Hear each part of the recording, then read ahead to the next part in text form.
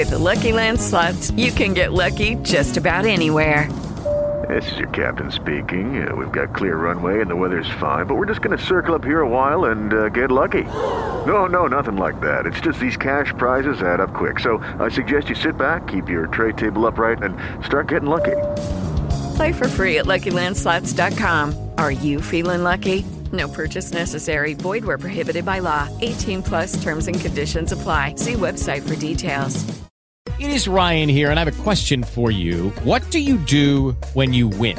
Like, are you a fist pumper, a woohooer, a hand clapper, a high fiver? I kind of like the high five, but if you want to hone in on those winning moves, check out Chumba Casino. At ChumbaCasino.com, choose from hundreds of social casino-style games for your chance to redeem serious cash prizes. There are new game releases weekly, plus free daily bonuses. So don't wait. Start having the most fun ever at ChumbaCasino.com. No purchase necessary. VGW Group. Void where prohibited by law. See terms and conditions. 18 plus. Enuncia Original. The running joke in my friend circles is that I don't sleep. I plug myself into an outlet and just charge myself. You're listening to Master Dating, a podcast reality show where two absolute strangers go on a blind date on each episode. My name is Alok Rathod, your personal cupid in this journey of making people fall in love. We created a list of 36 questions that are scientifically proven to build attraction and asked each participant to select 10 questions that they would like to ask their blind date. Over the years, India has grown to be one of the largest economies in the world. While the nation has embraced tremendous progress, the dynamics of the culture still remains rooted in the traditional mindset. Tinder revolutionized the idea of virtual dating, but Indians have long been following the exact principles in the form of arranged marriages. Indians all over the world are making their presence felt, be it in Silicon Valley, launching rockets to Mars, or simply crushing the spelling bee competitions. The rules of engagement for dating and relationships, though, remain rather confusing. So what happens when you bring two Indians halfway across the world together for a blind date? On today's episode, we have Rishi Narula, who is a curriculum manager at a tech company in New York City. When Rishi is not working, he loves to travel, play music, and is a huge fan of board games. Rishi hopes that one day he will be able to spend more time producing his own music. Rishi has been paired with Himali Mehta. Himali is a sports physio based in Mumbai, India, and is the founder of Pro-Human Physiotherapy and Fitness. Himali defines herself as a water baby and enjoys exploring nature. An innately curious person, Himali loves going for a run on weekends, reading a good book, and hanging out with her friends. When Rishi met Himali for a blind date, this is the conversation that followed.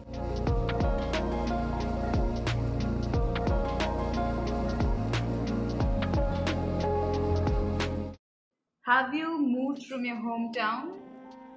Yes, I have. I was born and raised in Delhi, and then after high school, I've moved pretty much here and there. I lived in Mumbai, like that's one, and now thanks to my work today, I am now in the United States. So I've lived in New York, then moved, then I lived a little bit for a while in San Francisco, and now I'm back in New York again.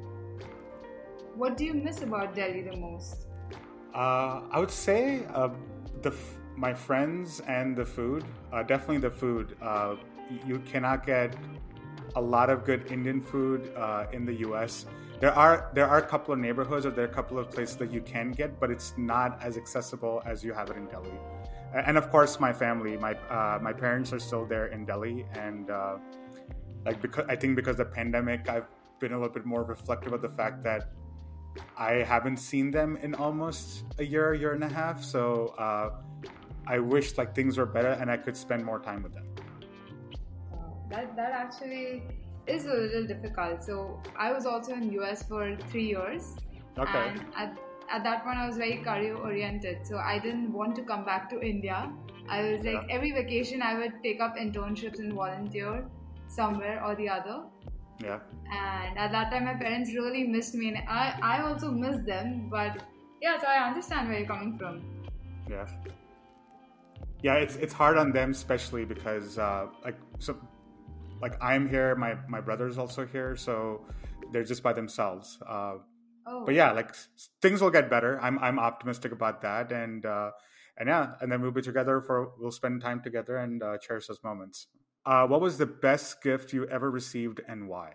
Well, actually, I've received a lot of gifts, but the best gift came in the form of my dad's advice when I was starting my own place. So, I'm a sports physio, and I was too apprehensive about starting my own clinic. And the only thing that he had to tell me was that Himali, you need to take risk. Like as businessmen, we take risk day in, day out. If you don't take the risk, you're not going to move ahead. And I mean, it was a very simple statement while I was trying to start my own clinic, but it made a lot of difference for me. So I feel like that was the best gift amongst all the other gifts that I've received. Wow, that's pretty deep. I like that. Yeah, I mean, it couldn't have come at a better time because I was extremely apprehensive. Yeah, like starting your own practice or starting a business is not easy. There's so many risks involved, uh, Yeah. but then the other plus side is that you are your own boss. You're able to dictate Yes. your own timing and schedule, which is another form of freedom. And I guess you just have to outweigh the costs and the benefits and see what works best. Yeah, I guess so. And more than that, you're really thinking about how it's gonna be and how are you gonna like make ends meet and figure out everything. But I feel like over the past 1 year, it's gone ahead as if I was meant to do this. So I think it went in the right direction for me. That's great. That's congratulations, and that's pretty amazing. Thank you so much. So I I, guess I should ask you a question, or I yeah. don't know. Should we just let the conversation flow? Because I I guess just so. felt like I just felt like asking you what do you do, but it's not there on the list.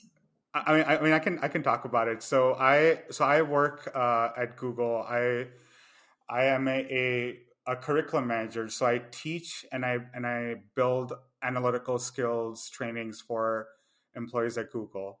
I've been with them for a good amount of time. I was on the sales side of things, and just before the pandemic hit, I got into teaching, learning, and development, and got into the academia side of things. So it's been a pretty interesting work life situation where I have not met any of my colleagues, and everything has been remote.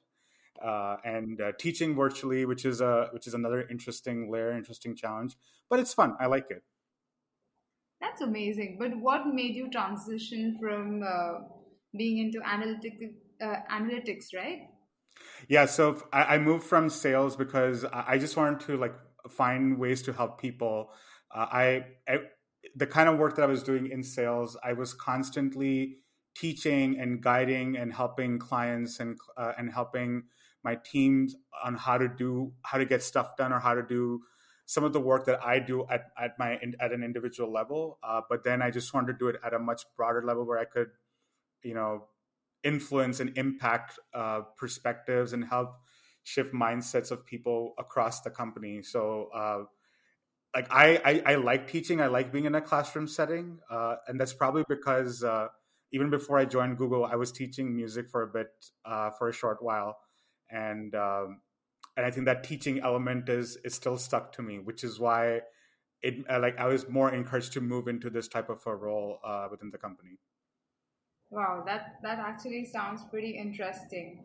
So I myself had like a short stint to teaching, but Yeah. yeah, I feel like clinic is my place where I'm in touch with my patients and learning about them and treating them. So I think it's your chance to ask a question now. All right. Let me see. Okay, since you're in Mumbai, like I definitely do know a lot of good places to eat. So keeping that in mind, my question is, what is the best restaurant you've been into the last month? And and tell me more about it. Now, I'm not so sure if the last month would apply because of COVID, but okay, let's change it to what is the best restaurant you've been to so far? Okay. So I so this comes with a backstory, and I'll tell you about the backstory also. So I don't like sushi so much because I'm a vegetarian. Okay. And I thought that sushi is not for vegetarians until I went to Goa and I went to this place called Sakana, Okay. and it had the most delicious sushi ever. I have never hogged onto sushi. And, like, my friends were taking me there, and I was like, "Listen, I'm not going to enjoy it, but I'll just accompany you all." And they were like, "We'll change your mind." And they did. Like, I was hogging away through the night, like 3 hours. We were just sitting at the restaurant and ordering stuff. That's pretty funny. That's pretty good. Yeah, we ate a lot of stuff. Like, oh, I think we tried everything that was vegetarian on the menu, and Okay. everything was just so tasty. Yeah. Sushi can be quite surprising. I think the first time I tried sushi was when I actually moved to New York. Yeah. I've kind of been flip flopping with my dietary needs. I was vegan for a bit last Okay. year, just out of like a experiment that I was doing. Me and my friend were doing like this experiment, Uh-huh. and but before that, like I got big into sushi and just loved it. And I think when I was in New York the very first time, I think for Yeah. the first 6 months, my dinner was sushi every day. Seriously. Yeah, I got really obsessed with it. Okay. Like what would you have every day? Like just Like I would try different sushi restaurants, and I would try like their different rolls and combinations, and I okay. was and I think I was more intrigued about the process of how it's made. Like even though it looks very simple, uh, but Yeah. but apparently it is one of the hardest things to make, To make. especially when you Correct. are not just working with fish, but you're working with cucumber and avocados and stuff like that. So it becomes even more like when you're working with vegetables, it's the hardest to make sushi. Yeah. And how was your experience as a vegan then? Oh, I loved it. I definitely had more appreciation for plants. I definitely felt a lot better. Like my energy levels were higher, my sleep was better, and I was able to shed a lot of the extra weight faster than just eating meat. So I initially I did feel like this weird withdrawal from like eating meat and everything, uh, Hmm. but then it became natural because I mean, we all have to like sometimes step out of their bubble and see what's out there and start researching and reading and taking a little bit of that extra effort.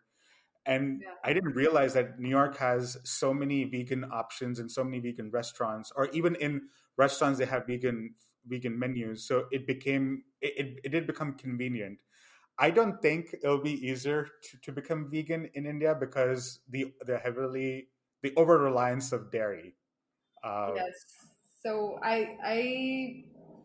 I've read a lot of books, and I have a lot of vegan athletes actually who yeah, come for treatment, and I keep on talking to them about this. So I tried becoming a vegan too, but then I realized that it's very difficult to give up on cheese. Like I can give up yeah. on milk, but cheese and butter is something that's extremely difficult to give up on. So probably until I find like a good alternative.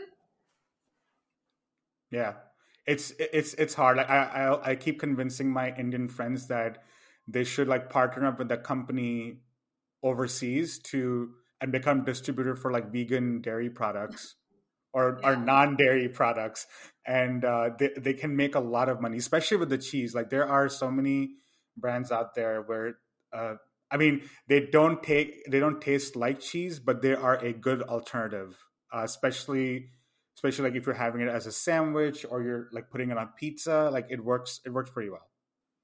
Yeah. So we have a unicorn here. We probably have to just find investors, go on Shark Tank. Absolutely. Yeah. Do you like to get up early or stay up late? And has anything funny resulted from that? Oh, that's a good question. I would say I'm pretty dynamic in that sense. Like I can stay up late or I can get up pretty early. It's just more of a mindset thing. Uh, but I've had those instances where it hasn't worked in my favor. I think the one instance I remember was I was out with friends to we were celebrating someone's birthday, and we were out till like 3 o'clock, 4 o'clock in the morning, and I was supposed to fly the following day, or technically in the next couple of hours, and I was supposed to go to the airport. I decided to go back home, telling myself that I will take a power nap, and I overslept and I missed my flight. Shit. But luckily I was able to rebook it and fly like 4 or 5 hours later. So then I was still feeling sleepy, and I like slept for like 4 hours at the airport, sitting in front of the gate, and I woke up just when they said the last boarding call, and I rushed straight into the airplane. So that's the funniest that's the funniest incident that's happened to me, and never again I've ever missed a flight after. Good for you. So now I think you're taking care of your sleep schedule pretty well. Yeah, but I found alternatives. Like if I realize that if I'm not sleeping, or if I haven't slept properly, sometimes I try to meditate. I need to do a better job of it, but I find moments to meditate, and it's almost like a beautiful power nap, and then I'm refreshed and I'm full of energy, and then I can start my day. So that's like an alternative, not a fix, but just like a mini substitute in case if I'm not able to find ways to catch up on my sleep. Wow. I've had like one episode where, so I'm a really sleepy person. Like I need to sleep 8 hours every night, or else I can't find ways to work around it. I need to sleep for 8 hours. So for days where I've slept for 6 hours, on Sunday I calculate how much is pending and I sleep the Sunday. Wow. I literally do that. So there was this one night, it was 31st December, and we had a party at a friend's place. And she knows that I cannot stay awake beyond 11:30. But she forced me, and we all were playing cards, and you couldn't believe, like, I slept on the table. I literally slept on the table. And she woke me up, she was like, at least stay awake till 12. And I was like, doesn't matter, I just slept on the table, and she couldn't wake me up. Oh man. That is hilarious. Yeah, that was very funny. And she was like, why don't you go into the room and sleep, and we're just going to party and enjoy over here. So yeah, I'm that sleepy. Man, I am jealous of people who can fall asleep instantly. I mean, the running joke in my friend circles is that I don't sleep. I plug myself into an outlet and just charge myself. So that's, yeah. I mean, I think I'm convinced that I'm partially a machine and I'm not entirely human. Okay. I think that those days are not far. So yeah, definitely. We're not. Just 2 days back, I watched Social Dilemma, and I was like, okay. Oh yeah, yeah. I live the Social Dilemma. Like I'm part of that. I'm part of the dark side of the tech companies. Well, not really. I mean, but yeah, the Social Dilemma is definitely an eye opener about how people have become so obsessed with social media in general, and like I try to stay away from it as much as I can. I feel like people are not obsessed with social media; they're obsessed with the notifications. So I feel if you shut off all the notifications, you will forget to even open your Instagram or Facebook or WhatsApp, probably. Yeah.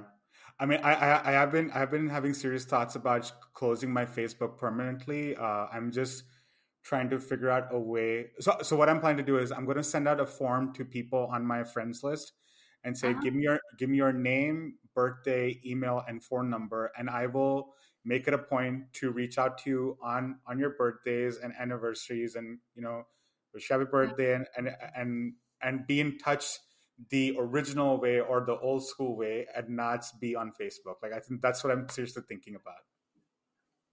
That's nice. Are you also thinking about writing handwritten letters? If my handwriting was good, I would definitely write handwritten letters.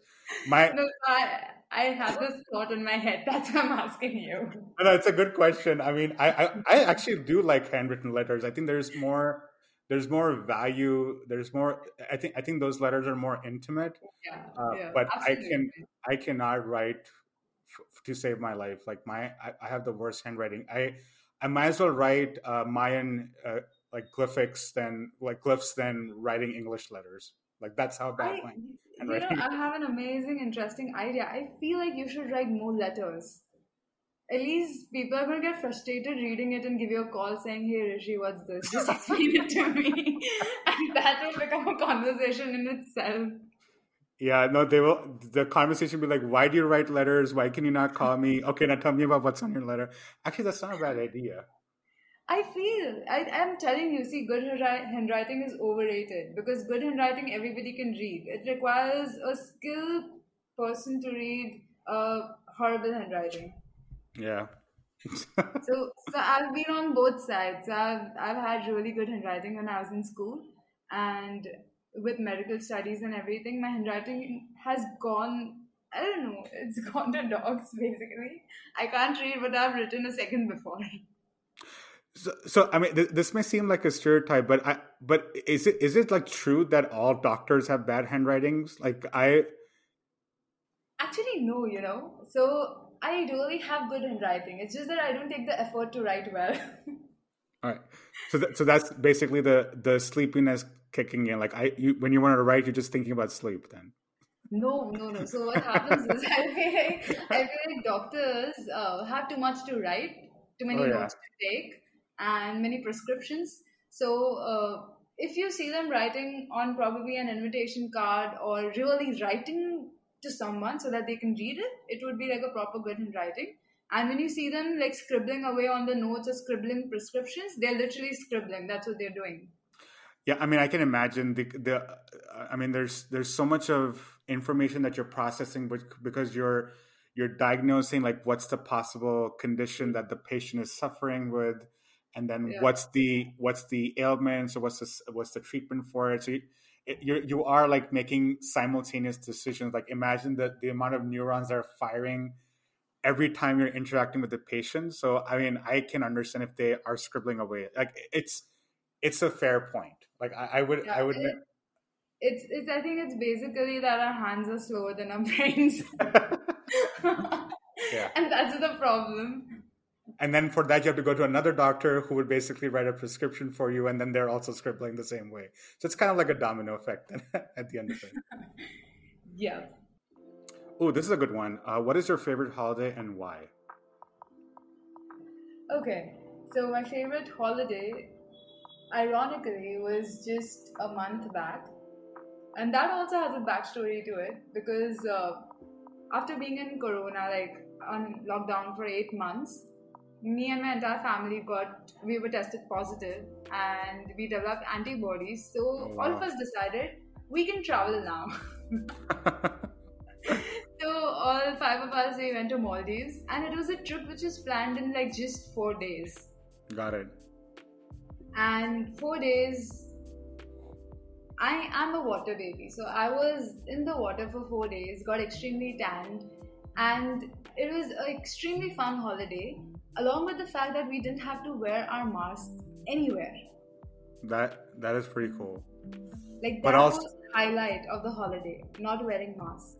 I mean, it's crazy. I mean, I cannot imagine what you must be going through testing positive for COVID, and I'm glad that everybody's doing okay.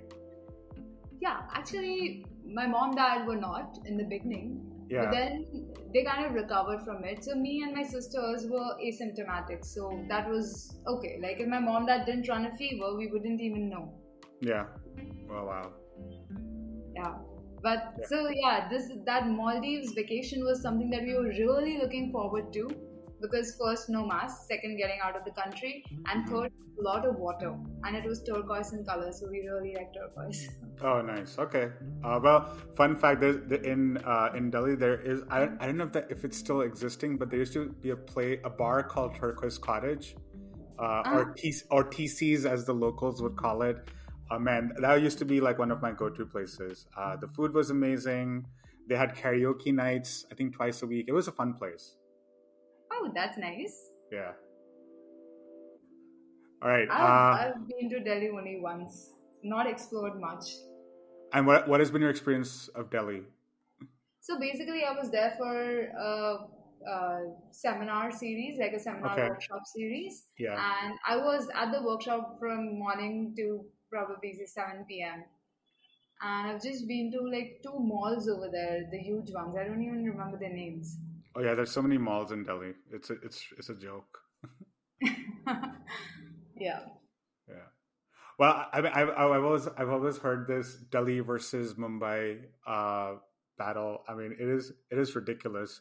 I mean, And you being would in, agree that Mumbai is better, right? I do so both Delhi and Mumbai has their pros and cons, and I always say I think uh, it's what I would say is that people in Delhi are nice at your face, but they're mean. In Mumbai, they people may not be nice like on the face, but they definitely are not mean, and I think that's it's the difference between Delhi and Mumbai. Plus, I think in Mumbai, what I appreciate is it's all about like who you are as a person, and they appreciate for you for that, and not about the money and your like where you come from. In Yep. Delhi, it's all about like Janta nahi mera baap kaun hai. I'm like, I don't know who your daddy is. Please tell me who it is. Milwa do kaun hai. They So really some PM, some CM, like yeah, yeah. I mean, it's a thing. Plus, I mean, now after living in the US, like whenever I go back to India, I think the one thing that I'm constantly feeling is overwhelmed because there's just so much happening, and I'm just like, yeah, I can't do this anymore.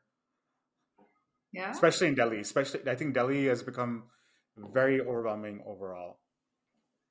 I think Mumbai is not lagging behind either. So when I returned to Bombay 6 years back, Yeah. I was pretty overwhelmed at that time.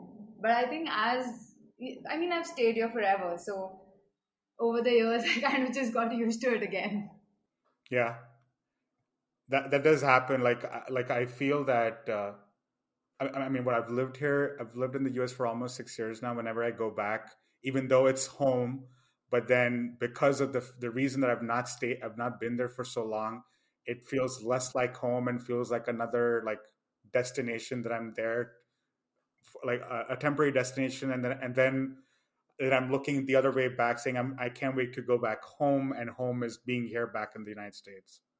I mean, it's a weird reflection, a weird feeling, but I guess that's what happens. Like wherever you go and wherever you like spend more time, like that becomes your home and that becomes your place at the end of it. Yeah, I guess so, eventually.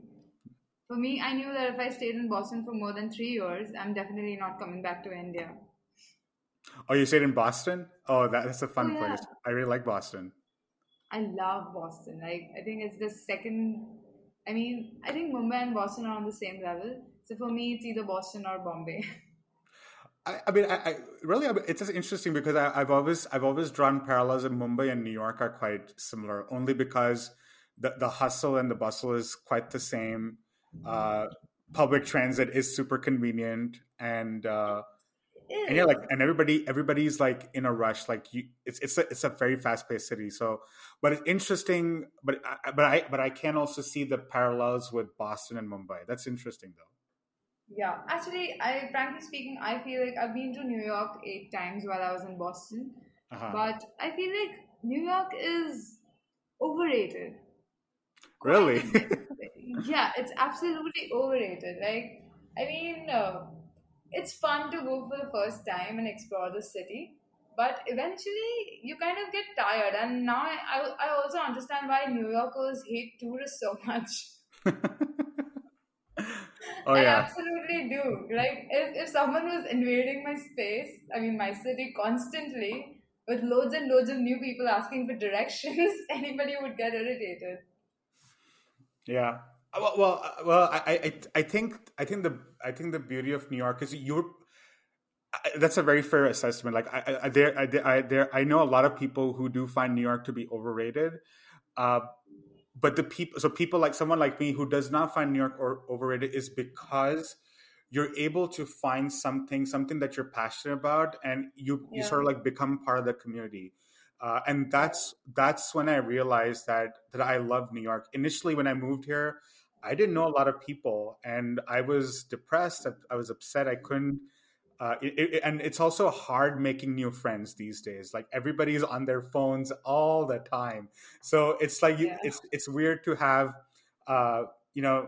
like sensible conversations. But then I realized like music is an outlet for me. And then when I got more into that, and started like tapping into the music community out here, I was able to make more friends. I was able to build a circle, and then gradually, I blended into the city. So I always tell people in New York, whoever's moving to New York, that make sure that you have a passion point. Otherwise, you will get depressed or upset about the city.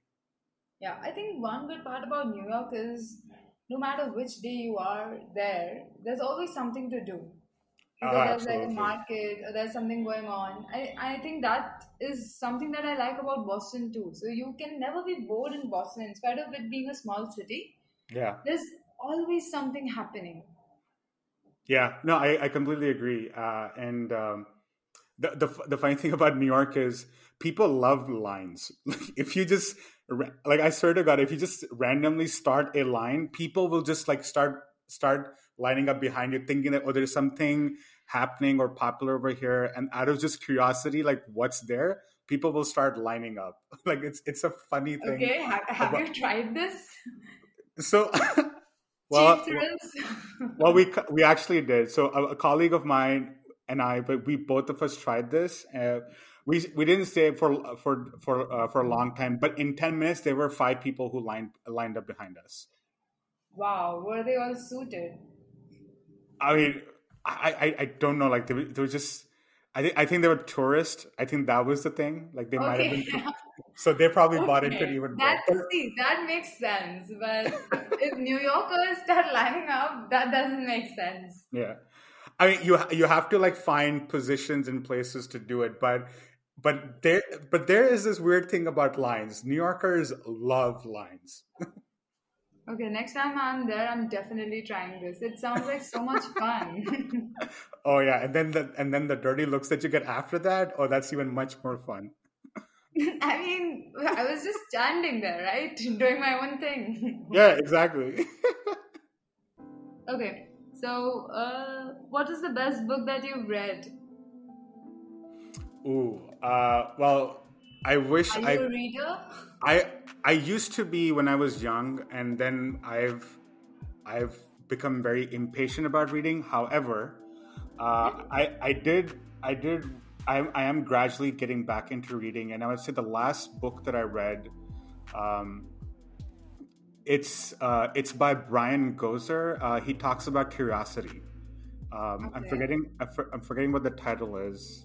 In fact, so Brian Gozer is actually he's a producer. His One of his famous shows was called Arrested Development, which he did with Ron Howard.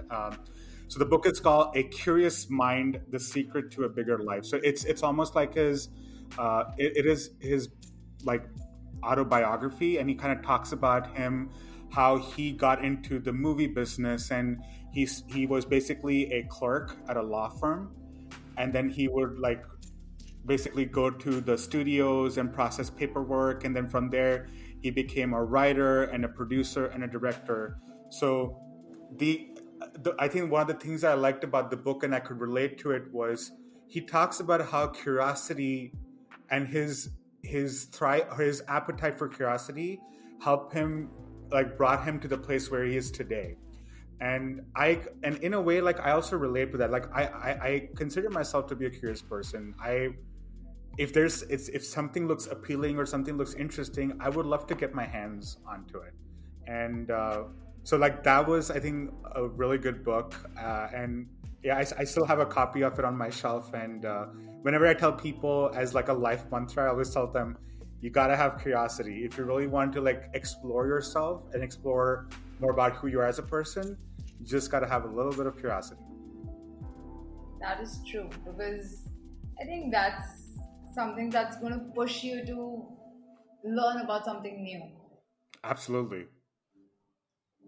I mean, that's how you can live life. I mean, it's not the only way, but like in these times, we do get this sense of social anxiety, and we don't tend to spend times with ourselves. So if you were Yeah. curious and if you had this curiosity bone in you, Mhm.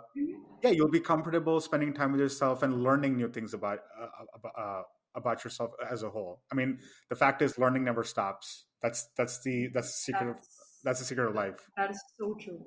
That is Yeah. so true.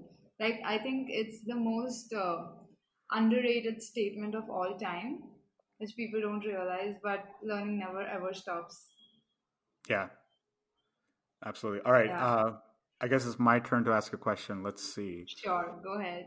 Um, Actually, this is a fun one. It says one of you say a word, the next say a word that starts with the last letter of the word just said. Do this until you have said 50 words. Any words will do. You aren't making a sentence. It's a fun exercise. I just thought you want to give that a shot? All right. Okay. Curious. Okay. S. Sensibility. YAK yuck. K. Knife. Okay, you have to be really fast. Airy. Airy. Okay. It's Y again.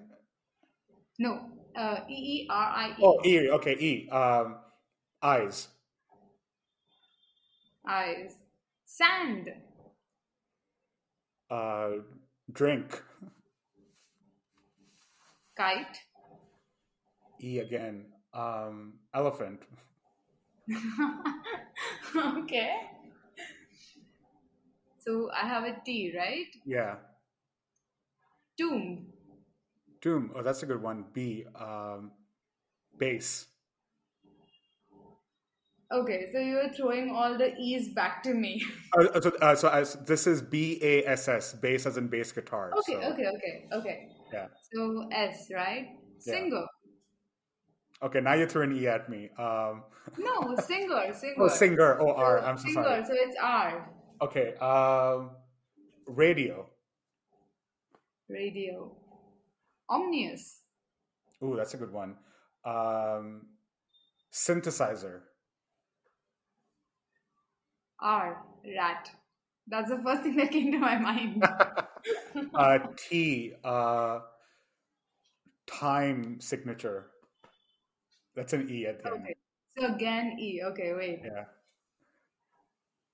E, right? Yeah. Can anaconda start with an E? No. No, that's an A. Yeah, I was just joking. So, wow. I'm lost for easier words. Easier. Okay, that's a good one. R. Recording. G, right? Giant. Giant. Okay. T. Tambourine. That's an E again. Oh God. You're making my life difficult. Okay. Let me just Google what's exercise. Oh yeah, there you go. E. Okay, good. Egg. Egg. Okay. Gorilla. Gorilla. A. Astrophysics. Wow. So I have an S again, right? Yes. Slow. Slow. W. Windmill. Windmill. Yeah. L. Likeable. Likeable. And there's an E again. Ooh. Okay. Ecstasy. There's a Y. Nice. That was a nice one. There's a Y. Yummy. Yummy. Okay. Another Y. Yogurt. Okay. T. Trampoline. And then there's an E again. Oh my God. Okay. Electronics. I think that's 50 words. I think so. Uh, S. we- Sports. Okay, you end with the last one. S. Sports. Sports. S. Simplicity. Okay, you ended it really well. These are really good words, and I'm surprised that we got so many E's into that. Yeah, I know. I think There- a lot of words just end with E. Yeah, No, they don't. There are so many words which don't end with E. I think we didn't get to those. yeah. Maybe E is our favorite letter. Step into the world of power, loyalty, and luck. I'm gonna make him an offer he can't refuse. With family, cannolis, and spins mean everything. Now, you wanna get mixed up in the family business. Introducing The Godfather at ChumbaCasino.com. Test your luck in the shadowy world of The Godfather slot. Someday, I will call upon you to do a service for me. Play The Godfather now at ChumbaCasino.com. Welcome to the family. VGW Group. No purchase necessary. Void where prohibited by law. See terms and conditions. 18+. O'Reilly. You need parts? O'Reilly Auto Parts has parts. Need them fast? We've got fast. No matter what you need, we have thousands of professional parts people doing their part to make sure you have it. Product availability. Just one part that makes O'Reilly stand apart. The professional parts people. O'Reilly Auto Parts.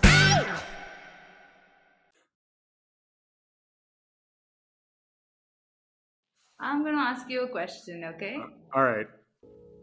So digital watches or clocks with hand, and why?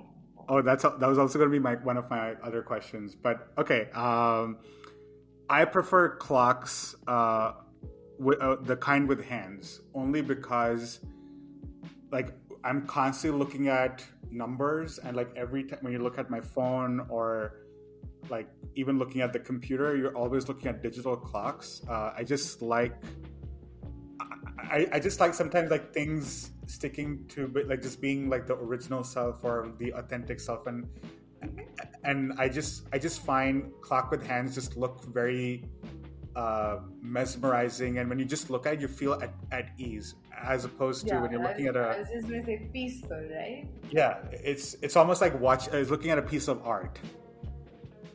Absolutely. So, I mean, I wish, now I come to think about it, I actually don't even have a clock with hands, but I should get one. But yes, I would prefer a clock with hands any day over a digital watch.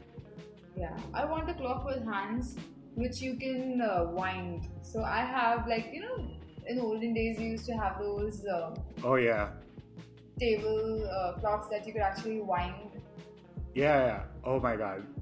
I love those. I love traditional stuff. So I wouldn't even mind a clock with what's it called? The thing that goes like a pendulum.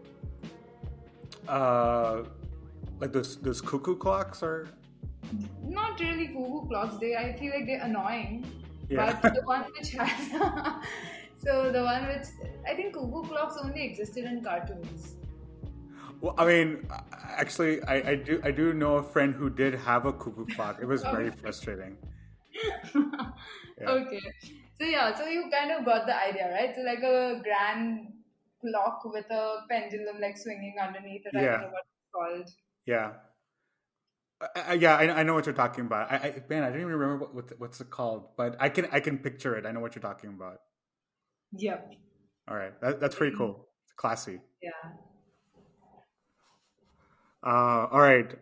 Okay, I've got a good question. Here's this one. Who is your favorite actor of your own gender, and describe a favorite scene in which this person has acted? Okay, so my favorite actor is actually Deepika Padukone. Okay. I don't know if you know her. She is an Indian. Yeah, I do know. You would know her, right? Yeah, I'm not entirely disconnected from Bollywood. I am fairly disconnected, but not entirely disconnected. Yes, so I like her because she carries herself extremely well. She has a very good personality. She's extremely hardworking.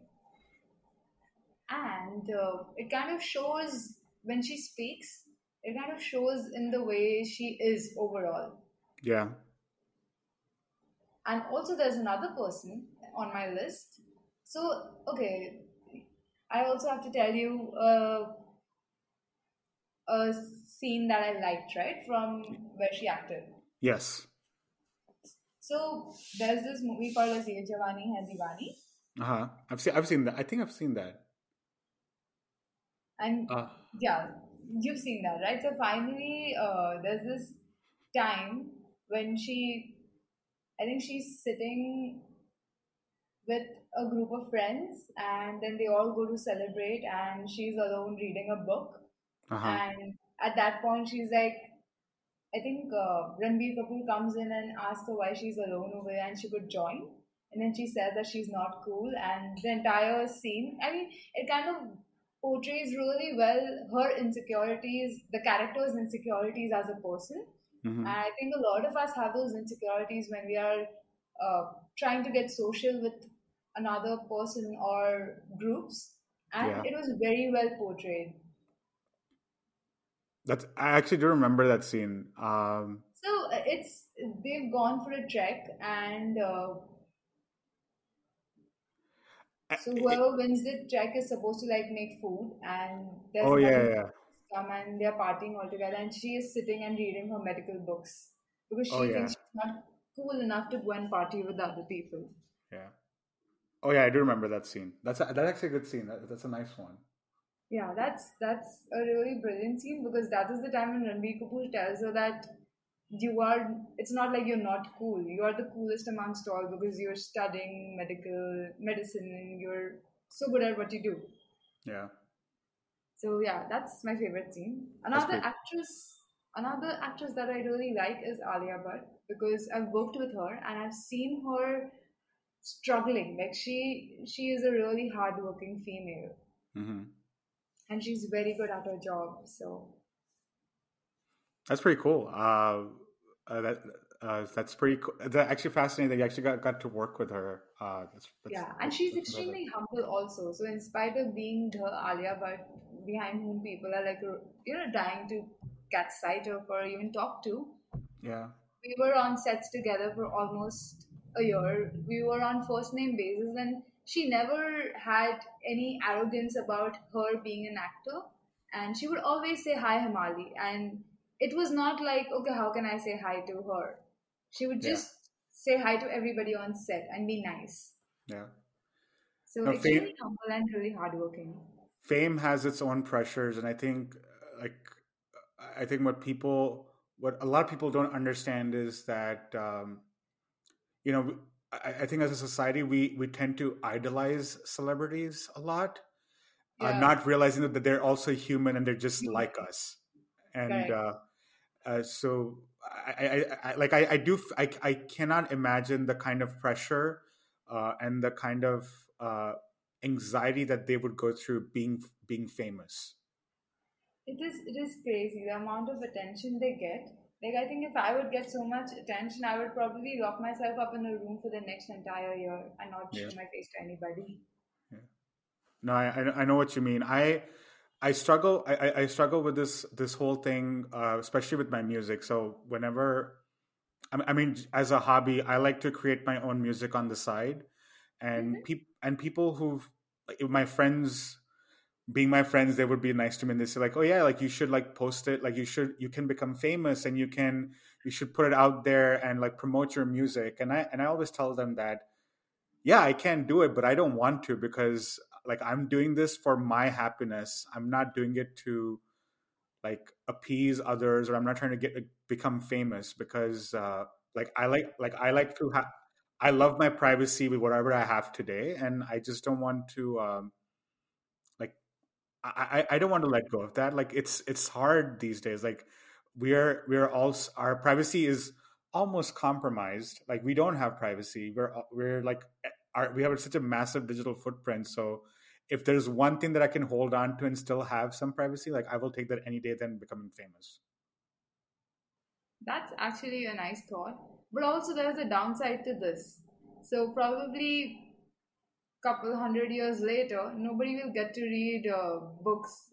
Nobody will get to listen to songs by Rishi Narula. I mean, true. That's a fair point.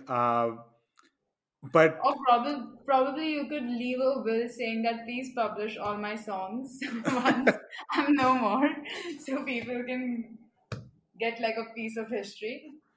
Yeah, I guess I mean, some things may happen, and I think the people that would hear my music will probably still listen to my music, and they'll organically talk about it. So, like in a way, I think my music might speak for itself. but yes, I do agree that there is a downside, and I think that it's one of those things that I'm still trying to just I still haven't got around like what is it exactly that I should do or how to balance this. Like it is very tricky. Yeah. So for me also, I write poetries, Nice. and yeah, I don't share it with anybody. I Okay. put it on my phone, on my notes, and if someone reads it, but I don't go around showing it, and nor do I put them up on Instagram. But off lately, probably you could say like 5 years back, when I returned from Boston, I realized that it's okay to be, I mean, I understand the concept of privacy, but it's okay to be in the public eye and receive all the criticism or receive all the appreciation that you might get, because that's only going to make you better. So at first I was really scared to like post it on Instagram or post it on Facebook. But as I started posting it, I realized that that's actually freeing. It Yeah. allows me to, I feel extremely, what do you say? Uh, what's the opposite of scared? Not scared. No, it's not scared. I would say Extremely brave, brave. Yeah. extremely brave. I feel extremely brave to put it up there. And some of them are really horrible. And I still feel brave to put it out there. So I think that's changed about me Yeah. over these years. No, that's fascinating because like another mantra that I keep telling myself is it's about progress, not perfection. Yeah. I feel like perfection is such a like Killer. a false construct that we've been presented to us, and it's all about like practice and practice and practice and yeah, I do believe my biggest critique are my friends and my family. So when I share my music with them, then they'll tell me, oh, I like this but I didn't like that, or you could have tried doing something like this. So I do get those, like I do get the appreciation and criticism from time to time, and yes, like that definitely helps in me becoming better in my music. And I think just in general, we like it's good to get the appreciation, but I do find the value when somebody tells me what I could have done something differently or give me feedback on how I could be better, because in that way, like I perceive that they care about me, they care enough about me to even share that with me. Otherwise, if they didn't care at all, they would not say anything. They would just ignore me. Yep, that is so true actually. Yeah. So, okay, do you think left-handed people are more creative than the right? Oh, I have a very well, actually. Are you left-handed? I'm not, but I'm ambidextrous. Yes. Oh, you are. Yeah. Okay, And that's mostly because of me playing music. So, so piano or keyboards was my first instrument, and from there, I learned how to play a little bit of guitar. Then I learned how to play a little bit of bass, and because of that, my left hand has become as active as my right hand. If my handwriting with my right hand is bad, with my left hand it's even worse. But like it's kind of hard to say if they're creative. Like I feel that I've come across a a lot of people who are left-handed who seem to be more reflective of the things around them, that they're able to observe and they're able to realize that, okay, this happened, and like, how does this make me feel? I'm not entirely sure if I would call them creative, but I would just say that they're a little bit more mindful and more observant of their environment. That's where my take is. So my sister is left-handed. Okay. Used to be. Oh, And okay. yeah, she was converted to being right-handed very early on.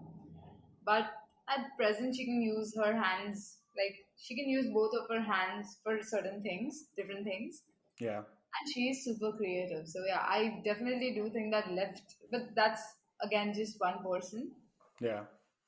Yeah. So I think left-handed people might be a little bit more creative than the right-handed ones. Yeah. But All but I think ambidextrous takes them all. I mean, not trying to sound obnoxious about it, but some of the ambidextrous people that I've come across, my God, they are like there was an artist. I'm forgetting her name, but she is ambidextrous, and then she like does her artwork with both her left and right hand, and my God, some beautiful pieces of work that she's done. So I would say like ambidextrous is probably like another level. So you have one more Google Analytics to run. Yes, it's who's using which hand to scroll more, and are there people who are using both their hands to scroll? Yeah, I'm pretty sure. I'm pretty sure there might be some research out there. And I think that's the fascinating about how I've now started to perceive the world. I think everywhere you see, everywhere you think and observe, and you feel like it is some sort of data point at the end of it. So no matter whether you're a doctor or a scientist or you're a construction worker or even like teaching, you are like deep inside, you are an analyst at heart. Yeah, I think you've got to be. Yeah, and with technology, I think. Sorry, go ahead. Yeah. No, I'm saying I feel like, I mean, coming back to the point that you told earlier, that we talked about earlier, if you're curious, you'll also be a little analytical. Yep. Couldn't agree more. And by the way, I just realized the left-handed question was also on my list. So we captured a few common ones. Yep. All right. Let's see. All right, we've talked about this. Were you ever in a school play? What was your role, and what was the plot of the play? And did anything funny ever happen when you were on stage? Okay. Wow. So the answer is no to all of this. Okay. So when I was in school, I was an extreme introvert. Okay. I wouldn't talk. I wouldn't like to be in front of, like, I wouldn't speak up. Basically, I was that person. I would keep to myself mostly. Uh-huh. And yeah, this is like me becoming a little bit more of an extrovert or probably an ambivert is because of my profession. So if I don't speak in my profession, I think I'm not going to be able to cure a lot of people. Yeah, that makes sense. So that's kind of made me like a chatterbox. But until then, I was pretty much an introvert, and I've never participated in any plays or nothing funny's ever happened to me on stage. All right, so let me substitute with that. So since you talked about you being an introvert, now when you kind of look back, do you feel that you missed out on a part of like the school life because you were introvert, or like would you even like think about changing anything if you go back in time? Like, would you ever change that about yourself? I feel like I would. Okay. I would have preferred being an ambivert then. Okay. I mean, I absolutely like being an introvert because I like my own time. Mm-hmm. I absolutely enjoy my own company. So if there's nobody around for 3-4 hours, I can read stuff, I can do whatever I like, or just simply sit and think or write something down. Yeah. So that's not really a problem with me. But yeah, I could have made stronger friendships and relationships while I was in school, which didn't happen because all my friends who are my friends right now, school friends, they literally had to push me for a conversation. They are the ones who literally, they say thupofied. So they literally pushed me into friendship with them. Got it. And I wish I also had taken like an initiation. I would have worked towards that friendship, which I didn't at that time. Yeah. But I feel other than that, it was okay. I was a quiet kid, but I was also a pretty naughty kid, so... Yeah. Okay. I can. That makes sense. I can get that. Yeah, there was a time when me and my friends were communicating, and she just wrote something on a paper ball and threw it at me, and I took it, and I wrote something on the paper ball to throw it at her. I checked that there's no professor around, but as soon as I threw, I got a slap on my face because the professor was standing right behind me. Oh, jeez. Oh, man. It was actually at that time it was pretty insulting, but now that I think of it, it was actually very funny. Because I absolutely didn't know where that slap came from. Oh, wow. It was like a shocker, but yeah. So I've done my part of is the Shaitani in school. Okay. The reason I picked this question is because this is something that this is one of those questions I can strongly relate to, and so many funny things have happened. It is just like I think I've been borderline emotionally scarred with some of the things that have happened in those instances. Okay. Tell me about one of them. So actually, this is also on my list. Okay. Okay, I'll take that. Quite a lot of overlaps. All right. So yes, I was in a lot of school plays. In fact, I was quite the extrovert. I wasn't, even though I was comfortable with studies, I would pay less attention to my studies and pay more time to extracurriculars. So like dancing and theater and music was just like my thing when I was a kid. But the play that I want to talk about this was actually not in school, but this was like our alumni play. So we basically have like this old students association back in Delhi, and then we did a play every year. So for one of them, I was playing the best friend / like traitor of the main roles of the main character. So I secretly have like a crush on his girlfriend, and then in the end I basically, like, she and I end up in a relationship, and then at the end I turn over to a new leaf and I say, we shouldn't be together and you should be with this guy. Now the embarrassing part of that was up till the 2 weeks before the show, I was not informed that I have to be on stage in boxers. Okay. And not just any boxers, but silk red shiny boxers. Wow, but okay. Okay, and I wasn't wearing anything else. And then we performed at a stage where there were 500 people, 3 shows back to back.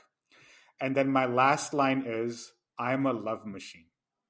And that thing got stuck for 2 years. And all of my friends would call, hey, love machine. And I was just like, I hate this. I hate myself. But this is so funny. Do you have photos? No. Thank God there are no photos for that. Photos have... I think you should create a diary where you're writing down all these...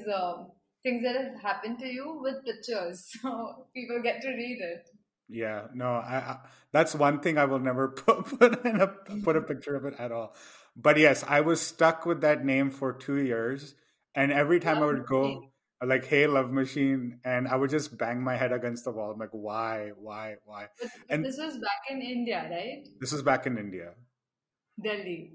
Yeah, it was in Delhi. My parents couldn't stop laughing. They're like, I can't believe you were in... They couldn't believe me.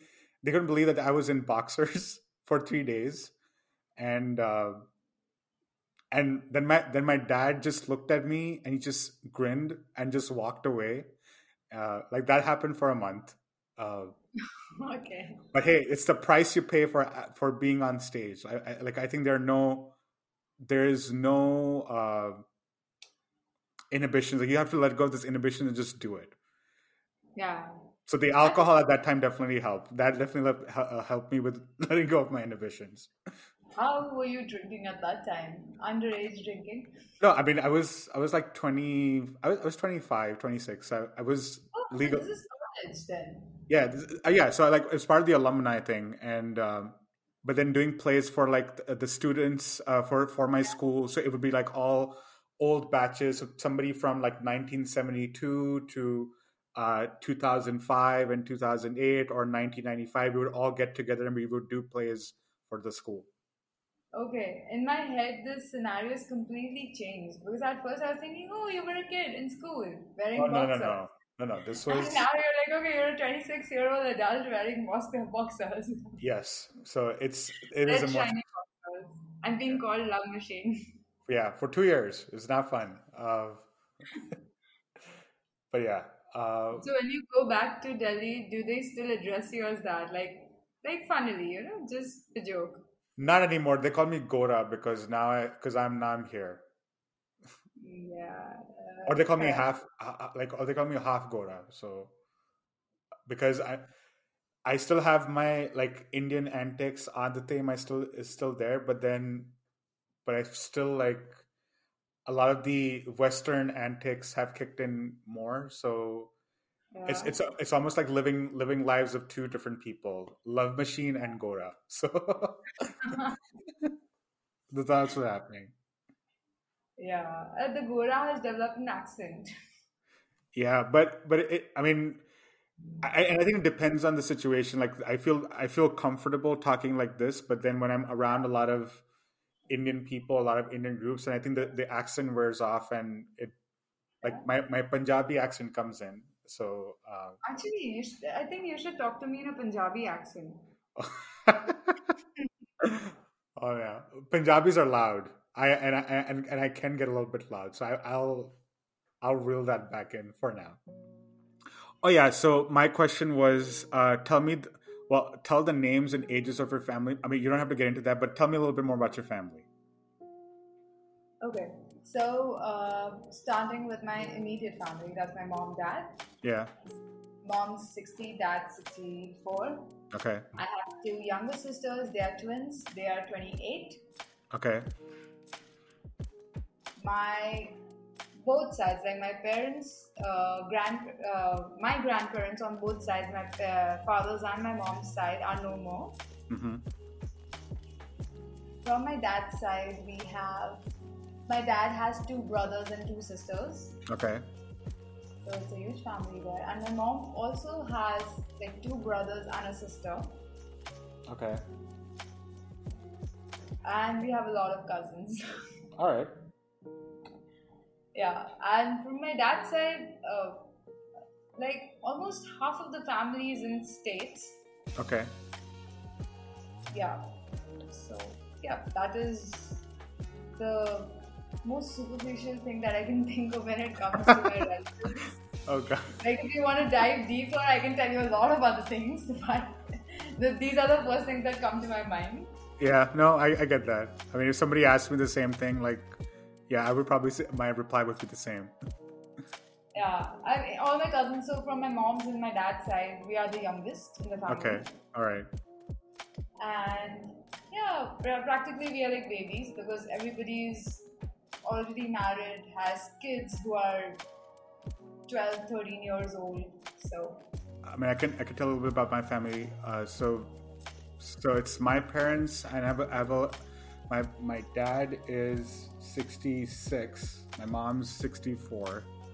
I have an older brother. He is, well, actually, he's going to turn 34 tomorrow. It's his birthday. Wow, thanks. Yeah, and Happy birthday to him. yeah, thank you. So we're 3 years apart. He also lives in the States. He's married, and in fact, he's expecting their first child in May. So I'm also looking forward to that. Wow. In terms of grandparents, both on my father's side and my mother's side, they're no more. Then my mom is the oldest amongst, like, I would say 6, 7 siblings. I think there are 3 brothers and 2 sisters. There was apparently a sister that passed away at a very young age, and then there is a brother that we do not know where he is anymore. Like, he kind of went off the grid. Then my dad, he's the middle child. He's 2 brothers and a sister. his younger brother lives in India. The sister lives here in the US. And between us, I think between all of our cousins, we on average have 2 kids. So interestingly, it's mostly boys. I think my aunt is the only one who's had a girl. So I think she's the eldest from all the six kids. On my mom's side, we do have a couple of girl cousins, but still mostly dominated by boys. But yeah, that's pretty much her family. So my mom's side of the family, majority of them are in India. She's got some family sprinkled in the UK, in Australia. My dad's, I think majority of the family, or some family members, are mostly predominantly in the States, but then everybody else is in Delhi. Okay. Nice. That's nice. Yeah. So a lot of guys. A lot of guys. I mean, I was actually hoping that my brother would have a daughter, but turned out to be a son. So okay, I guess we're only going to make boys in the family. Yep. Yeah. There's nothing that you can do about that, though. Yeah, apparently I can't do anything about it. Goddamn genes. It's a funny thing about arranged marriages. My parents have been trying to do that. I think they've just given up hope because of how. I mean, I think I borderline harass them or torture them. That's what I think. How I treat my parents. So my mom has officially given up, saying "Tera kuch nahi ho sakta." But yeah, I do try the dating apps and. But I think dating in America is quite different. I think everybody it feels like a game, and they all talk about these rules of engagement and how do you interact with people. But I mean, I'm not into games. I mean, I'm just looking for a companion. I'm just trying to make connections. I feel so. Yeah, I actually thought that dating in US would be much better because they are so open about it. And over here in India, people are still not open about the fact that, okay, fine, I'm going for a date. Yeah. And plus, over here, a lot of dating apps are not really dating apps. They're just people kind of hook up with each other and they don't want to form a real connection or get to know another person. Yeah. But I think I don't know, I might be biased here because I'm not really dated in US. Yeah. But I feel like in US that doesn't happen so much, does it?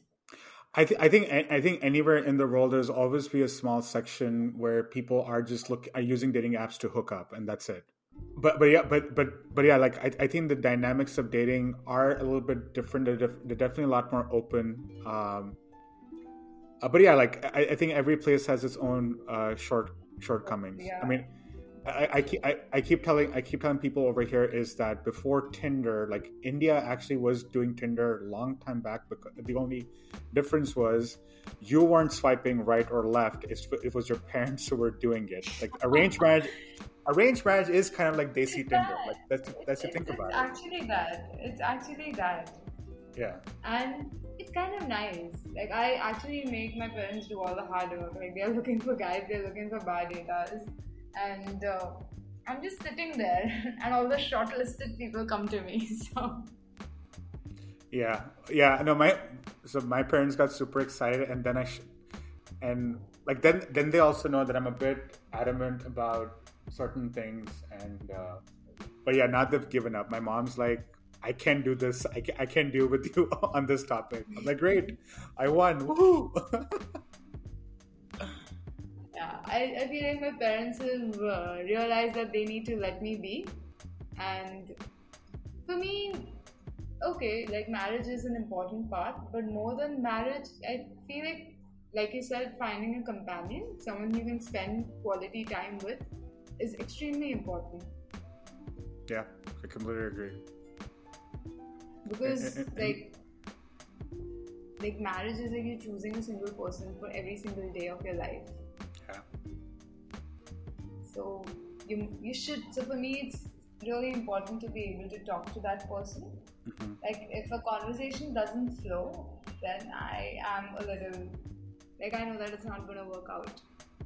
Yeah, that definitely makes sense. Like I think if it's not organic and if you're constantly just making efforts to talk, then is it worth it? Probably not, because then then the chemistry or the connection or the authenticity is not there. Sorry, go ahead. Sorry. No. I was just saying. But at the same time, I've had experiences where I've had like an instant connection and we've like talked for hours and hours and hours.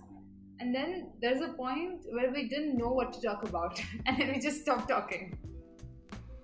Yeah, that does happen too. And I think it's all about,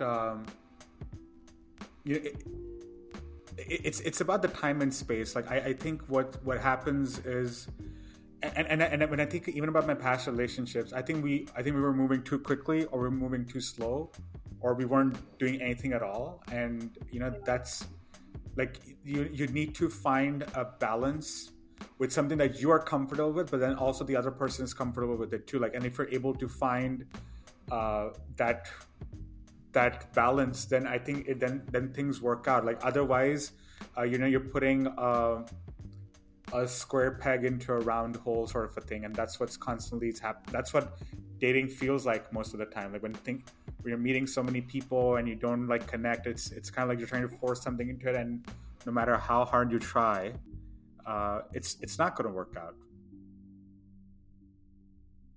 That's the thing I tried to explain to my mom, and I mean, I feel bad for her. Like I pull her chain so much. Like I just pull her leg constantly. I mean, no wonder she's stressed out all the time. Like one of the conversations, I think when she like started to talk about like getting married, and at that time I was being completely goofy and I was being a complete ass about it also. So I just basically asked her, I was like, what is the end game for you? Like, why do you want me to get married? And she said, I want to have grandkids. I was like, great. I was like, if that's the case, if that's the case, I'll do you one better. I said, let's go to an orphanage and adopt a kid, and that kid will be my son or daughter, and you have a grandkid, and that's it. Like, end of discussion. So we don't need to get married. And she put the phone down, and she didn't speak to me for a month. And my dad called me the next day, saying, "What the hell did you say to her?" And I was like, and my dad also laughed about it, and he goes, "Dude, like I know you're being a smartass about this, but like tone it down a bit." Once Rishi and Himali were done asking each other questions, it was time for the moment of truth. I asked both of them if they would like to stay in touch and continue exploring each other's personality beyond the episode. This is what they had to say. I think that would be okay. We had a nice conversation. Sure, I would say the same. This was a naturally flowing conversation, so yeah. Master Dating is produced, edited and narrated by me, Alok Rathod.